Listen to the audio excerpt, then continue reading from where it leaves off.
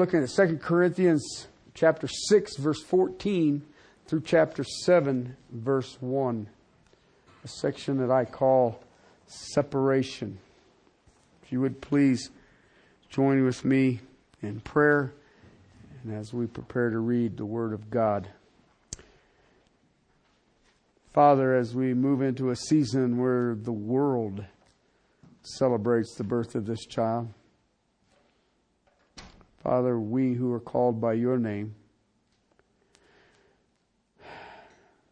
may our hearts, our souls,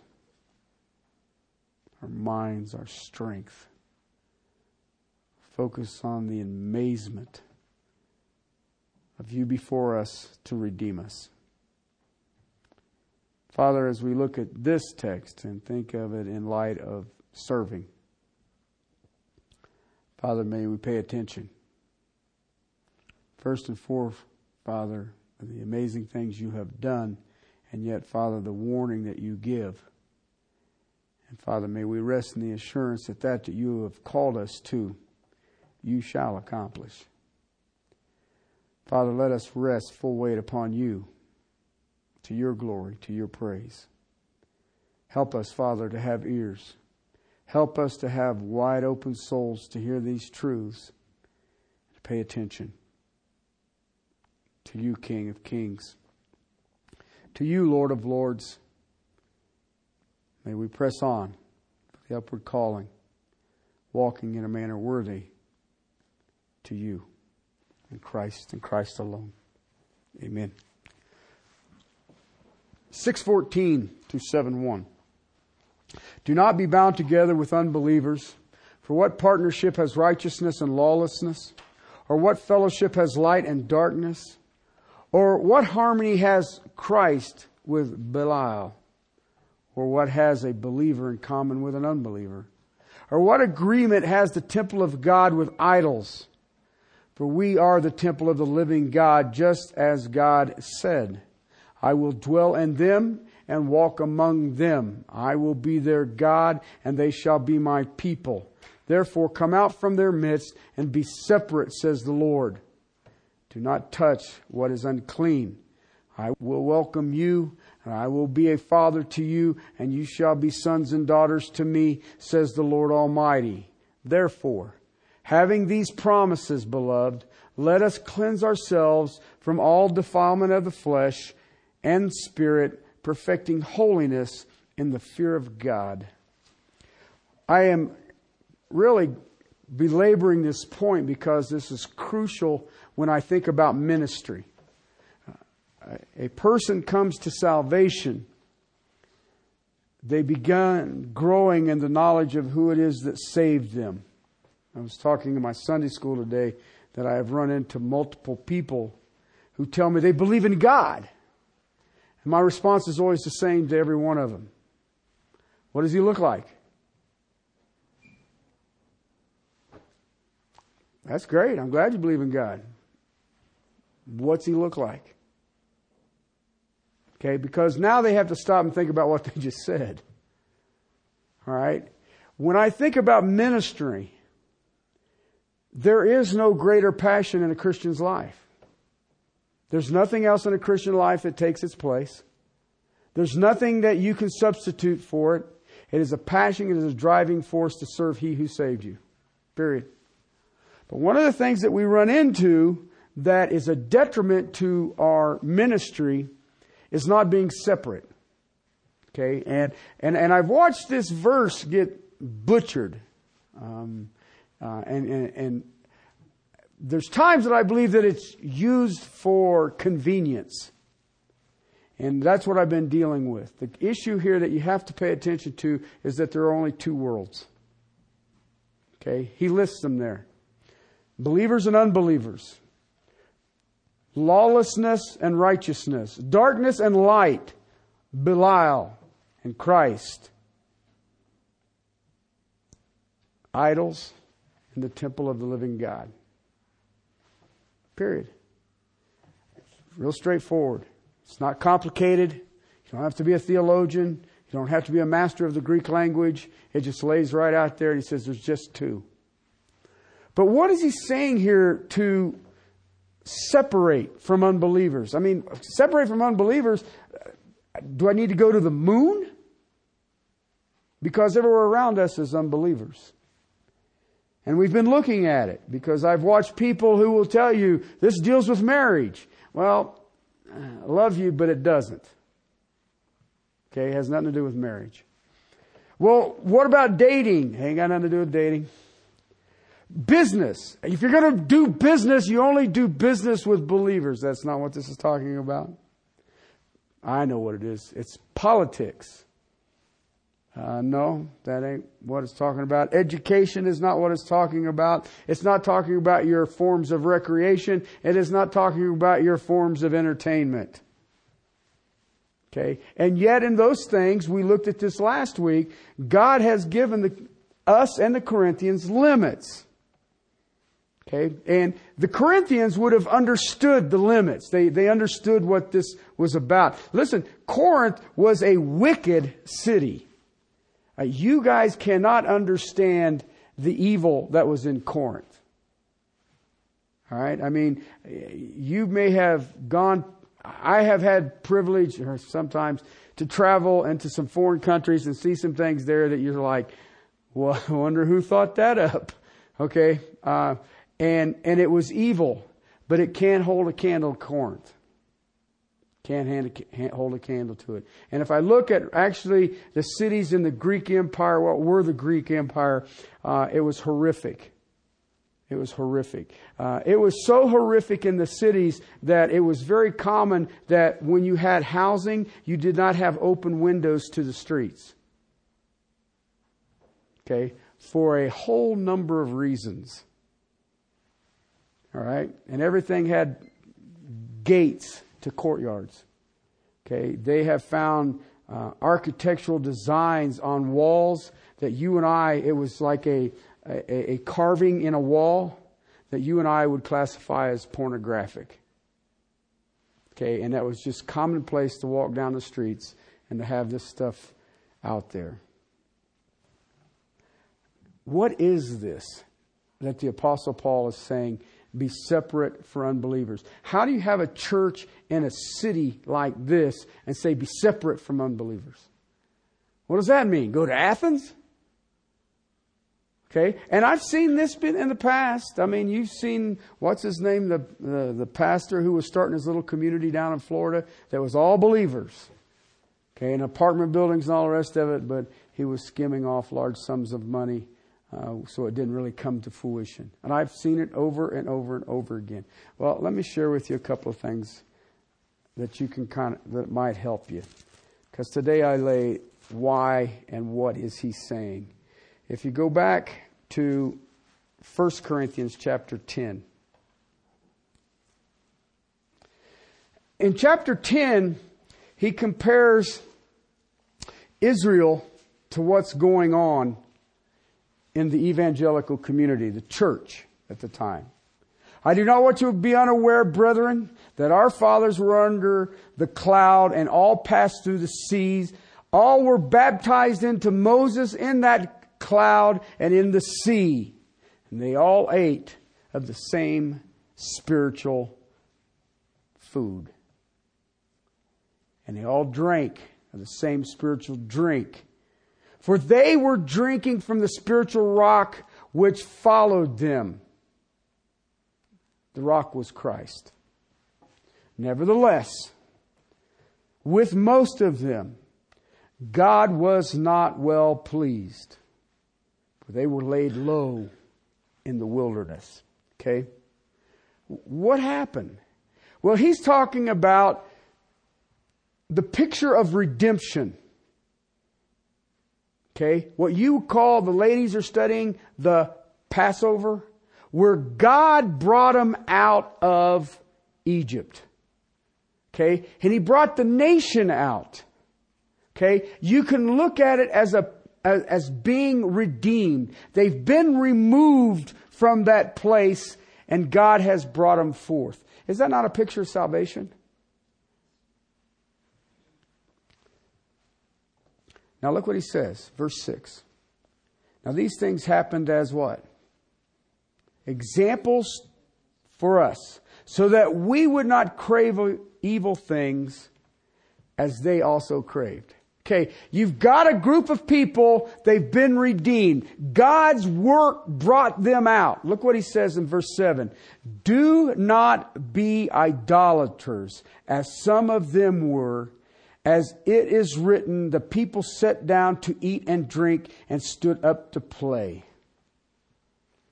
What was the issue that got Israel in trouble in the wilderness? Idolatry. They wanted to go back to where God had brought them out. Okay? They were brought out of Egypt, a new covenant. Remember in 2 Corinthians 5, we have a contrasting covenant. God, in the old covenant, Moses went before God. In the new covenant, we go before God. That's the contrast. It's a redeemed people. And the redeemed people did what? Started worshiping idols. After God brought them out. We all sit around and go, them crazy bunch of Israelis. And I'm sitting there going, look around you, church. You've been brought out and you want to go back. Why do you want to go back? Was that better?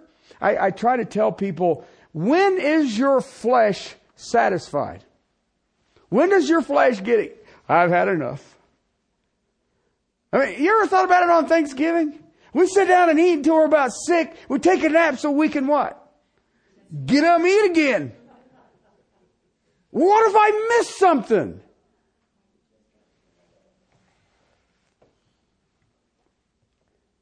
He's saying, Corinthians, why would you go back to paganism after being redeemed? Remember the Jews? Moses went up on the mountain to get the law. What did the Jews conclude while Moses was gone? Let's take all of our gold and make a what? Golden calf. Where did they learn that at? The place that they had been redeemed from. And what Israel did, Corinth was repeating. Corinth was repeating. Drop down there to verse 14. What should you do?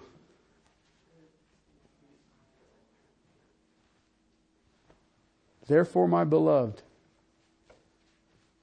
flee. Flee idolatry. Don't go back. Why? Because you've been of one bread. You've been of one people. You've been of one drink. You've been of one stone. Why would you go back? See, an idol is nothing. It's just a statue, a stone statue. Behind the idol is a demon. The demon concluded, hey, I can get these people to worship me. And you think about it. I listen to us talk about the wisdom of man, and the more I listen to it, I was telling my Sunday school class this morning, I remember growing up in middle school, we used to have these drills where they would have a nuclear attack drill, and you'd get under your little wooden desk. Perfect. Kindling. You know, what are you going to do under a desk in a nuclear attack? Okay, but we're doing something. Perfect. What will it do? Nothing. I concluded a nuclear attack. Stand up and see the pretty colors. Be done with it. But see, the wisdom is what? And what demons do is that, here, let me dangle something out here that will make you feel better and you'll worship it. We were created to worship. Have you ever noticed that? We can worship men and women. Okay, we can worship sports. We can worship cars. We can worship mountains and oceans. You name it, we'll worship it. We strive to find things to worship. We work hard at it. Paul is saying, Corinthians, you've been redeemed. An idol is nothing. An idol is nothing, but there is a demon that is behind the worship. Okay? I grew up, I loved concerts. Okay? And I mean rock concerts. And I grew up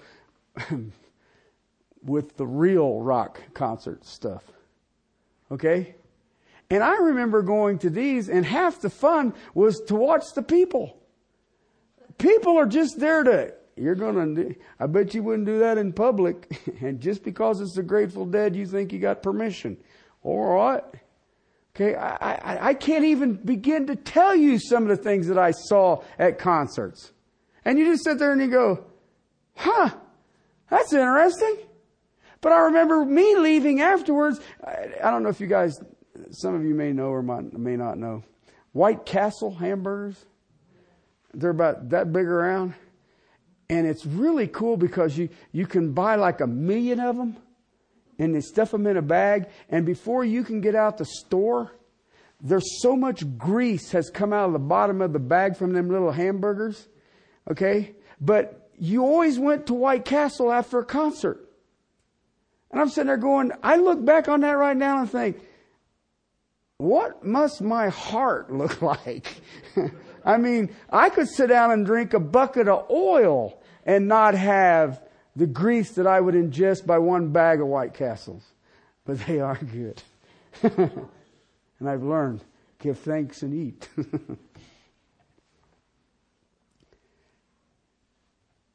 Verse 20 of this text.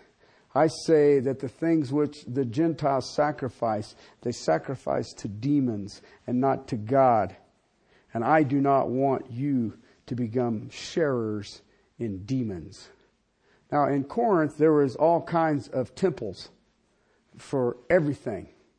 And they all had the same thing going on. Paul says, I don't want you to share with the demons.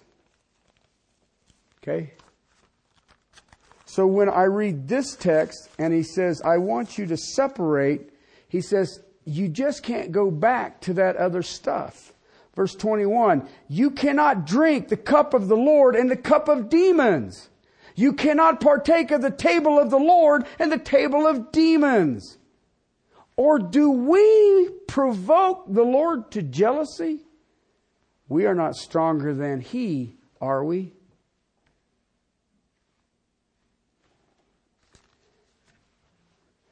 You think you're stronger than Israel? Do you understand that except for 2, none of them ever come out of the wilderness? 2. 1,000,005 went into the wilderness. Conservative numbers. 2 went into the promised land of that generation. You think about that. You're stronger. You can go play with the idols. And what he's trying to say is we got 2 worlds, people. You can't bounce in and out of them. The Corinthians were being sucked back into that life. They're mixing truth with false. False teachers. False teachers are described as angels of light. You ever thought about that? See, you and I have bought, well, you guys probably don't, some of you don't remember the movie Exorcist. Okay, and we always think that that's what the demons are. No! They're angels of light. They don't spit projectile green soup vomit. Okay, well, they're wearing a pentagram. Anything that has a circle is demonic. Dude, have you looked at your tires? But I listen to this stuff and I'm sitting there going, you're out of your minds. The Corinthians were speaking in tongues. They were speaking in pagan babble. They were drunk at the Lord's table. That they get from the table of Bacchus. And in their ecstatic language, 1 Corinthians 12:3 says they were actually cursing the Lord, claiming that the Holy Spirit was doing it. You know, I listen to some pastors here in town, and they're always talking about spiritual gift this and spiritual gift that, and spiritual gift this. And you listen to them, and every once in a while I have to. What do you do with the gift of discernment? Supernatural ability to discern. And you know what I watched today? You don't have to have a supernatural gift. Jiminy crickets. I can look around and say, have you not read? You're looking at an ecstatic experience, and what you're looking at is demonic worship. He can't say that. Did. Already did. It's not true. It's not true. Well, you don't believe in the gift of tongues? Absolutely, I believe in the gift of tongues. But I also believe it has to be exercised in the light of Scripture. And the light of Scripture says it is for this unbelieving people as a sign of judgment. That's what the gift of tongues is for. No problem. I don't have any problem with that. What is the unbelieving people? This Israel. So what you're telling me, if you were exercising the gift of tongues in your church, you got a bunch of unbelieving Jews in your church. There you go. It's not that complicated, people. Go over to 1 Corinthians chapter 6, verse 15 and following.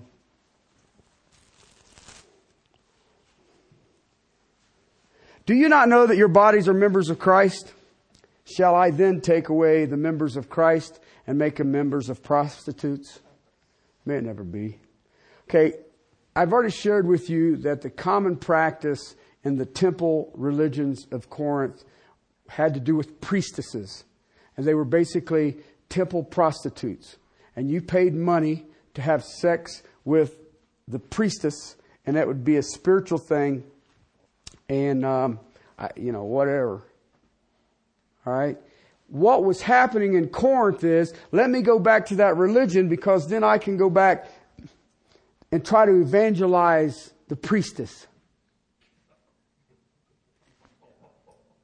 Right? Give her a $20 bill and, hey, you want to hear about Jesus? Really? And Paul's saying, you can't do that. And duh. But tell me I'm wrong.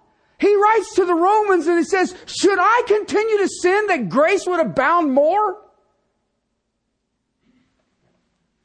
Really? Why does the prosperity gospel flourish? It flourishes. Anywhere you drop that bugger, it grows. How's come? Because God's going to give you everything you ever wanted. He's going to give you things you didn't even know you needed.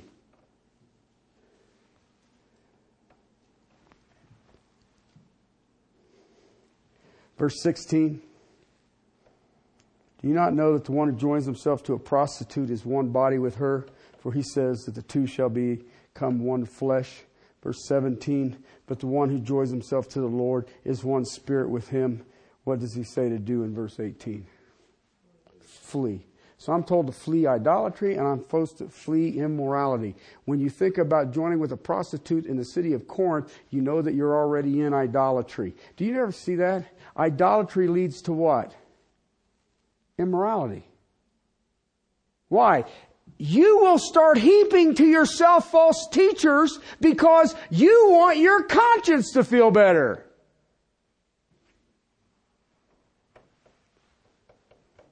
Paul is saying you're going to go back to the old immorality, the old idolatry? Really? And then once you do that, you will start being confused by false teaching and you get sucked back into what the culture is teaching. Look at the church today, people. The church is buying lock, stock, and barrel what the culture is teaching. And it begins with idolatry. And once you step into idolatry, you will start getting yourself some false teachers together so your conscience doesn't bother me. So when I cross over into immorality, it isn't that big a deal.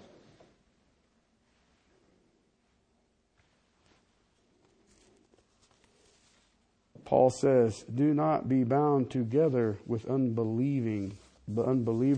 He's calling you and I for separation. He called the Corinthians. Listen, what you're seeing there in that verse, just that little bitty phrase, do not be bound together with unbelievers. Do not be unequally yoked with unbelievers, is dealing with the spiritual level. Please understand that this is important. Now listen, I want to give you a little footnote here. People use that verse, do not be bound with unbelievers, that you don't marry an unbeliever. Okay? That is not what that text is teaching. I will give you a footnote. There is no greater spiritual enterprise than marriage. Okay? You look at so many marriages today in the church. I'm not going to talk about lost people. They're under God's condemnation. I'm talking about in the church today. And those marriages are nothing but temporal. Period. You think I'm kidding you? Ask yourself a question. What's the greatest trial in a marriage right now? What causes more problems in a marriage today than anything? Oh, that's eternal. Right? And it goes across the board. It's in the church. Our marriage ain't working. Why? We're broke. Perfect. Is that not what men and the temporal teaches? Marriage is Christ and His church. It is viewed, it is seen. Paul is saying, go back to spiritual truth. Go back to spiritual truth. In the spiritual realm, you cannot plug or play with false religion. I watch people who will go buy books and books and books on the Mormons, on the Jehovah's Witnesses, on the Catholics, and I'm going to know all of these cults and all the rest of it. And I'm sitting there going, you're wasting your time. You're immersing yourself in the false. Know what truth is, and I can spot the false. You can't be yoked. You cannot yoke true teachers and false teachers. Can't happen. There's no way, if you use the analogy of Deuteronomy, there's no way that an ox and a donkey are going to cut a straight line. Not only that, the guy who's trying to move the plow is going to be frustrated. True Christianity. You're really going to take true Christianity and bind it with false, damnable, demonic lies. Brilliant. I think that's a great idea. Separate from the old. Now listen, I want you, because I watch, well, you'll see here in a minute. This is not uncommon to the church. Please hear me. Okay, don't think, well, I'm sitting there and my pastor loves the Bible and I listen to the Bible and therefore, really? Who founded the church in Corinth? I'm thinking that's a pretty good, stable foundation that bugger got started on. What do you think? Let me ask you a question. Who founded the church in Ephesus? Paul. Okay, why did he send Timothy back to straighten up false teaching? 1 Timothy chapter 1, verse 18.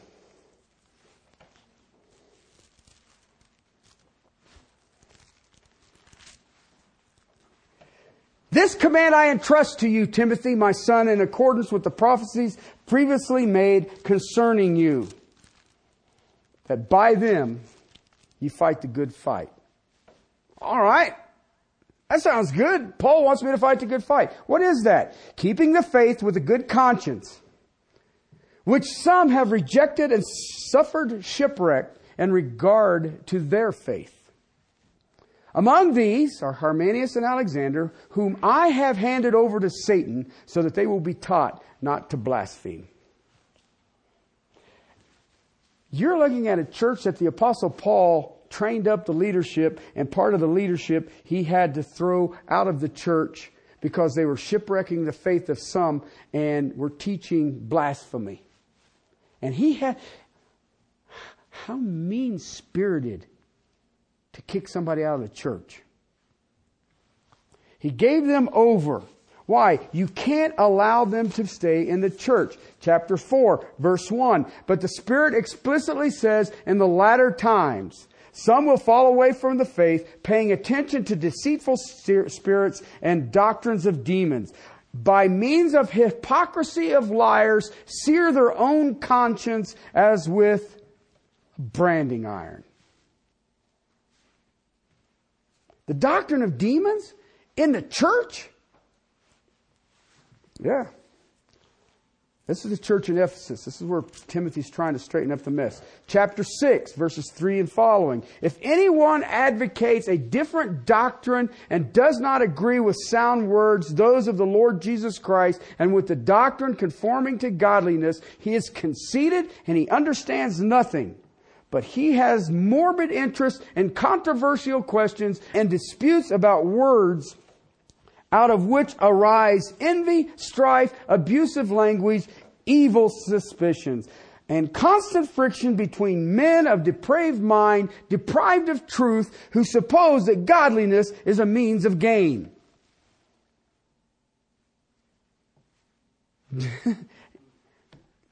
Gosh, he sounds mean. Doesn't he understand if you do that? I think you're conceited, of a depraved mind following the doctrine of demons. Oh, there you go. That'll win, friends. Verse 20. O Timothy, guard what has been entrusted to you, avoiding worldly and empty chatter and all the opposing arguments that is falsely called knowledge. Listen, he's dealing with the church that he founded, and he sent Timothy to do it. And he says, you've got to guard yourself, Timothy. And you know what? I cannot tell you how many times I run into this. Weekly. Okay? People want to act intellectual, act knowledgeable. And they throw something out there and you think, yeah, well, I ain't going to tell you what I think. And I'm sitting there going, do you not understand? It is given once for all. You're not brilliant. Listen, I want to share with you something that I have witnessed. In this community, Castle Rock, Colorado, this little area, is one of the largest followings of mysticism that I've ever seen. Okay? I don't even, and I mean, it's blended with all kind of stuff. You know, tree huggers, you mix that with magic. We have a large magical group, Wiccan, whatever they call it, Wicked. Sorry, Freudian slip. You can mix into their quote-unquote counseling. All right? You throw all this together and everybody's wanting to experience and they all got this idea and they all got that idea and I listen to it and you have no idea how entrenched it is in this community. I guarantee you don't. It's massive. The number one assault that Satan has on the church, number one throughout history, it has not changed, is that he wants to blend error in the church. Listen, you've watched too much Hollywood. He's not throwing big black devils at you and blowing up buildings. He wants to help. Let me help you be all you can be in Jesus.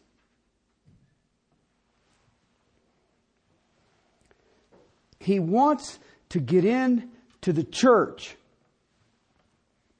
He wants to teach lies. He wants to teach error. He wants to teach bad theology. How bad is it? Let me ask you a question. Have you ever heard a Christian use this phrase? free will? You ever heard that? Okay. You know the Bible says there is no such thing. The closest thing I can give to you to free will is when Adam ate of the fruit. Okay. And from that point on, it's either you're slave to sin, slave to righteousness. Let me ask you a question. How much free will does a slave have? It ain't there. It ain't there. So you see how I'm trying to get you don't understand how enmeshed it already is. And when I stand up, people are like, "Are you kidding me?" No. I'm not. I'm not. It's like psychology in the church. All right? Let me share with you something about psychology. Do you know who the father of psychology is? Sigmund Freud. He wrote an outstanding paper on paranoia. Okay? You know why? He's a cokehead. And if you've ever done coke, you know that one of the side effects is paranoia. So he became an expert on it. And that is what birthed psychology. Why is the church embracing that? He was an atheist. Why do we embrace that?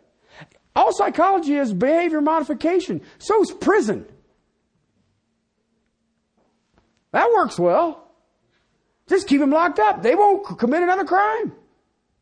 Brilliant.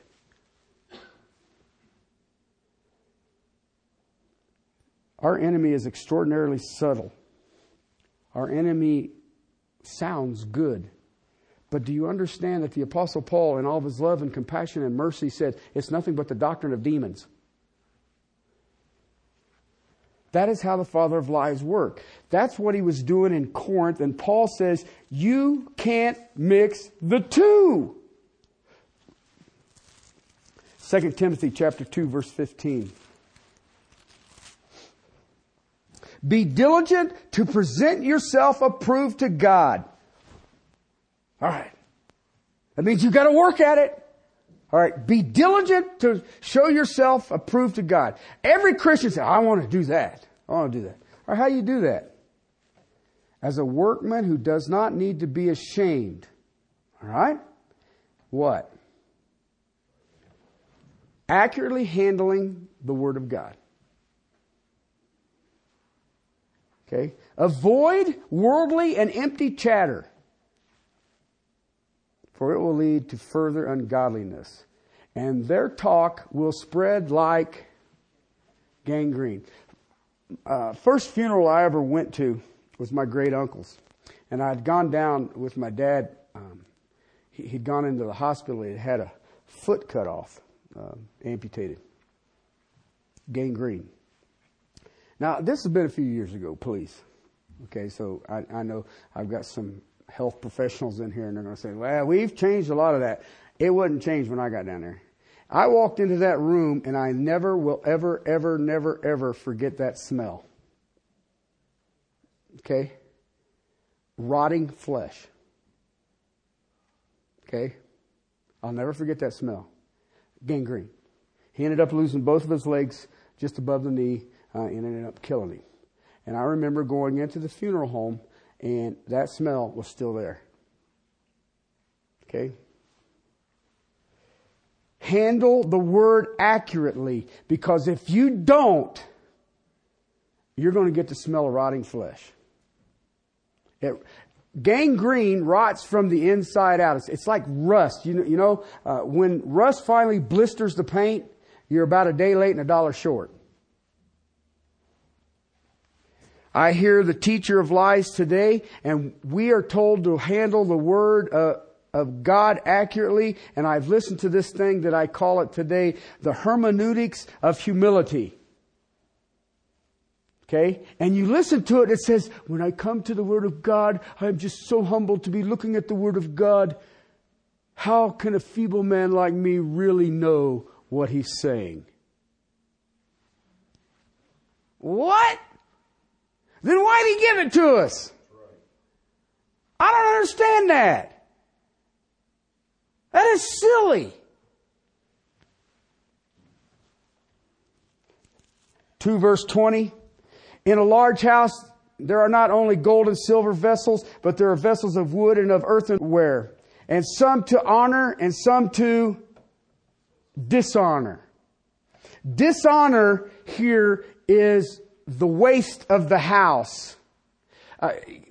Some of you don't remember. There was a time when we didn't have garbage disposals. Okay? And what you had was a bucket. Okay? And you cleaned the plates off in the bucket. And then when the bucket got really full or it got humid, if it got humid, you emptied the bucket quicker. Okay, if it wasn't humid, but you'd take it out and you had a pail that you put that was what you called garbage. Old nasty food. That's the term he's using. Okay. They didn't have indoor plumbing. Guess what? In the middle of the night, the urge comes. What do? You go get your bucket. Same term. The waste of the house. And what he's saying here is that in the house of God, there is gold and silver. There's some of earthenware and wood. Some of honor, some of dishonor. Be careful that you're not a vessel of dishonor. I have to ask you, what kind of vessel are you? Are you cleansed from false teaching? You stay away from it. The error, the lies. You cannot coexist with this stuff. It ruins those who listen.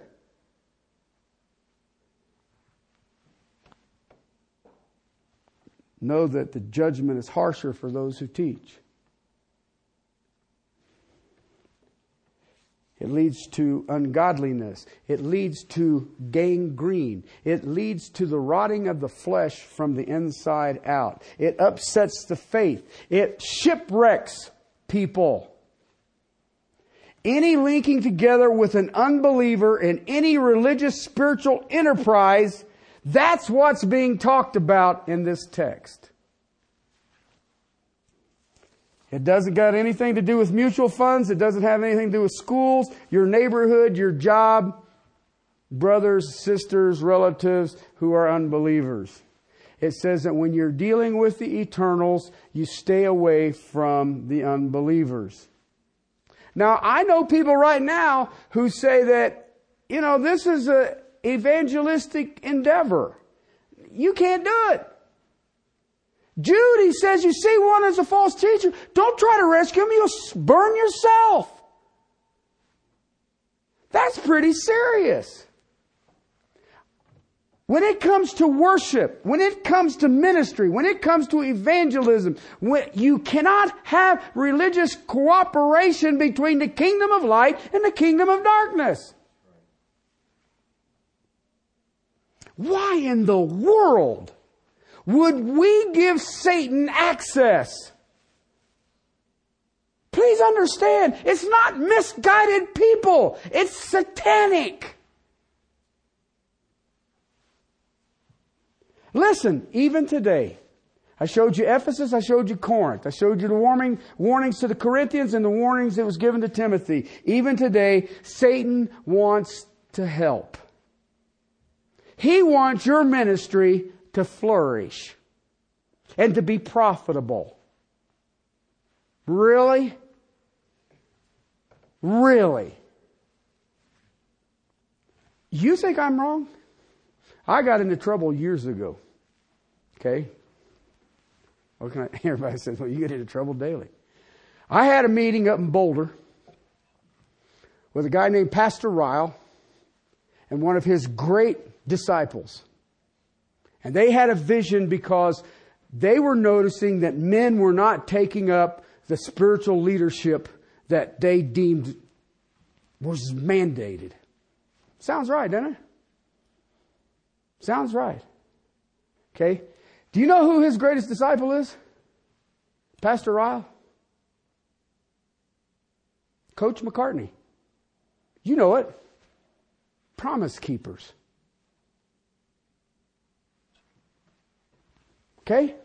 I won't even get into the things that I heard during this meeting because it hadn't even existed. I was listening to it and they were all wanting us to get on board.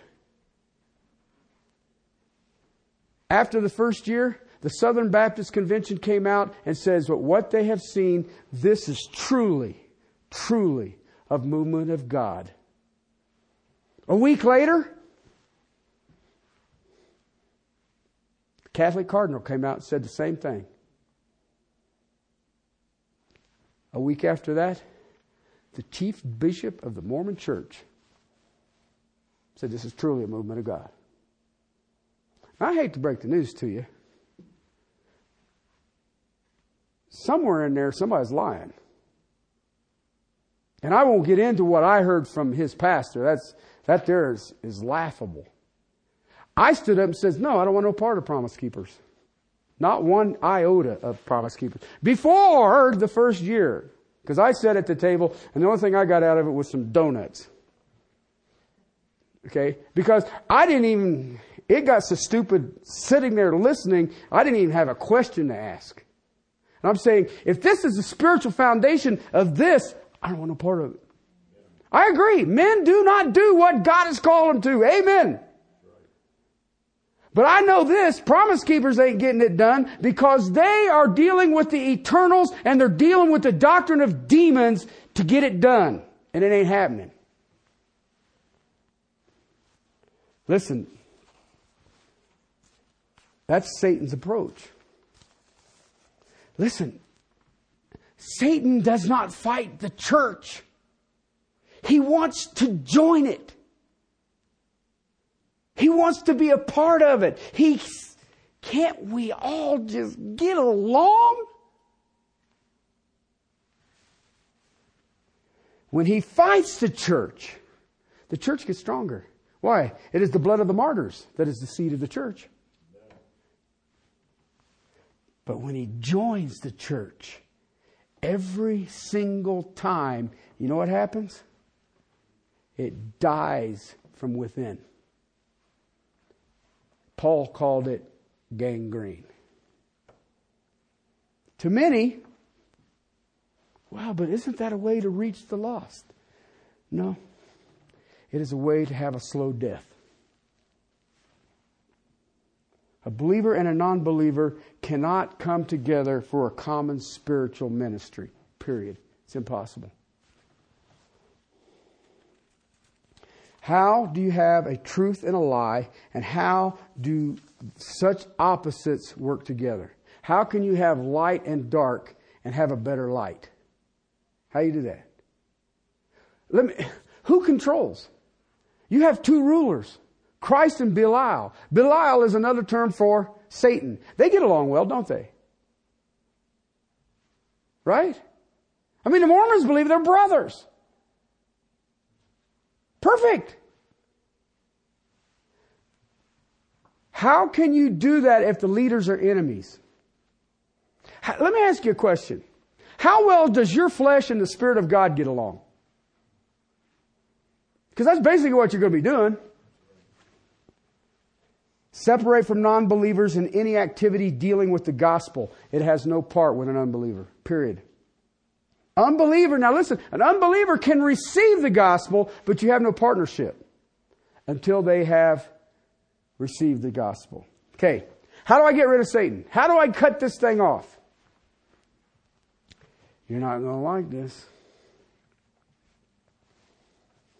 You identify the teachers. Publicly.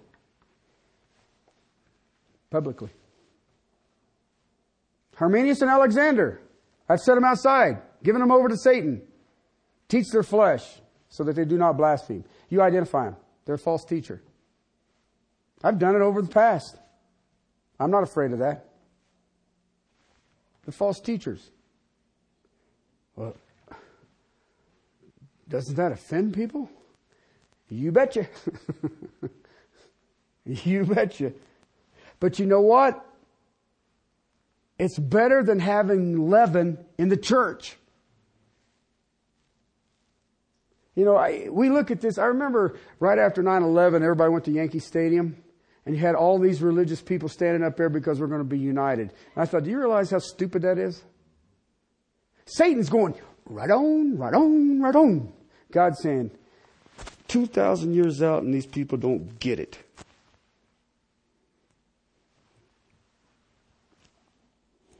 Let me tell you something. The church is the key to everything. Period. And when the church lets error in, it will eat like gangrene. It will ruin the faith of some. It will shipwreck the faith of others. And you have to watch. Because you know what? A false teacher don't get up on Sunday morning and says, ladies and gentlemen, I'd like to tell you that I'm a false teacher, but I would like to help you. Okay? I heard a pastor explaining that divorce was God's way of saying you married the wrong one, go find the right one. Perfect. A dandy there, I'm thinking. It is very subtle. They look like Christians. They may even sound like Christians. But let me tell you something. You are dealing with the father of lies. Okay? Do you understand what that means? He's the one who produced it. That's tough. That's a tough view, Terry. Yeah. But I think I've proved that it's biblical. Listen, if you want to see purity, if you want to see power, and you want to see truth of the church, that is how you reach the lost. Period. You've got to show them that you've got something they don't have, nor do they have any ability to get. But you have to watch out for deceivers. How many people do you deal with on a common day that says, yes, I believe in God? You know, there's some of them even tell you, I can tell you things about God. Ask them that question that I ask them. What's he look like? That messes with them. But you know what? It cuts through an awful lot of stuff. If you sit down and talk to a Mormon right now, he will sound just like a Christian. He will. But you had better ask him some specific questions, or her, about what meaning does she put into. Because you know what? They believe that Jesus Christ is a created being. He's not. He's God. He ain't a created being. Well, he did really good when he was down here for 33 years. He was perfect. And so he got his own creation somewhere else. Well, why did I think of that? That's not true. Listen. There is no place for compromise in this. And what the Apostle Paul is trying to tell us is that do not, in spiritual, eternal things, be bound with an unbeliever. Period. All right, one last thing I do want to give you, because I've had some people ask me some questions. If this text doesn't deal with marriage, then how do we try to steer our children, not to marry an unbeliever? Okay, fine. 1 Corinthians chapter 7, verse 39. You can go beat all your children to death with this.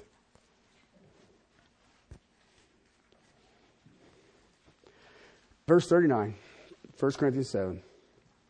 A wife is bound as long as her husband lives, but if her husband is dead, she is free to marry whom she wishes. Only in the Lord. Okay? That's pretty straightforward, isn't it? Do I need to explain that? There's no compromise. Listen again, marriage is a spiritual endeavor. It has eternal ramifications. You should not be bound with an unbeliever. Ask yourself a question. Do not be yoked with an unbeliever, okay? You got the yoke, you got the ox on one side, the donkey on the other side, and everybody's thinking about their husband and wife. Let's wonder what fun I'm in. But anyway. Okay, if you take that picture that they give you out of Deuteronomy, how can the unity of the two individuals to become one, how can the donkey and the ox keep a straight line? Okay, because marriage is a spiritual thing. I don't care what anybody says. Okay, how can you do that if you're if you're hooked up with a donkey? Everybody says, "How'd you know?" As a Christian, in our relationships, they can only go so deep when there's two masters. I've dealt with this over and over and over and over again. That I watch people who have married an unbeliever, or in some cases, they were two unbelievers and one come to salvation, and there's this constant conflict. It's always there. Okay? Why? One's a donkey, and one's an ox. And I'll let you guys do your own study on which is which. The key to this understanding is that ministers are to separate so we have an impact and we keep away the father of lies. Okay? Now, how does that look? Well, he starts it off with 5 questions, but then what he does is you'll see that if we try to be a part with false teachings, it's senseless. Okay? It's idolatrous. It's rebellious. It has no benefit, and it shows a thankless heart. But other than that, it should be a piece of cake. Okay, so 3 weeks, I have covered 360 degrees of what this text ain't, and now I have shown you what it is, and I'll show you how, over the next few weeks, what Paul tells us to overcome it. Let's pray. Father, to your glory and praise, help us to stand fast in the truth of Jesus Christ and the truth of your word. Help us to be workers not ashamed, rightly dividing truth. Help us, Father. We can't do this on our own. We are not adequate. So, Father, give us a passion in the core of our soul for your word, that we may be able to fend off the wiles of the evil one. And we will stand in the grace that is in Christ Jesus. Father, these are harsh words in this day and age, and it stands completely against our culture. But Father, let us stand in the gracious power of our Lord and Savior as you continue to do exceedingly abundantly beyond what we can think or imagine. To your glory and praise. Amen.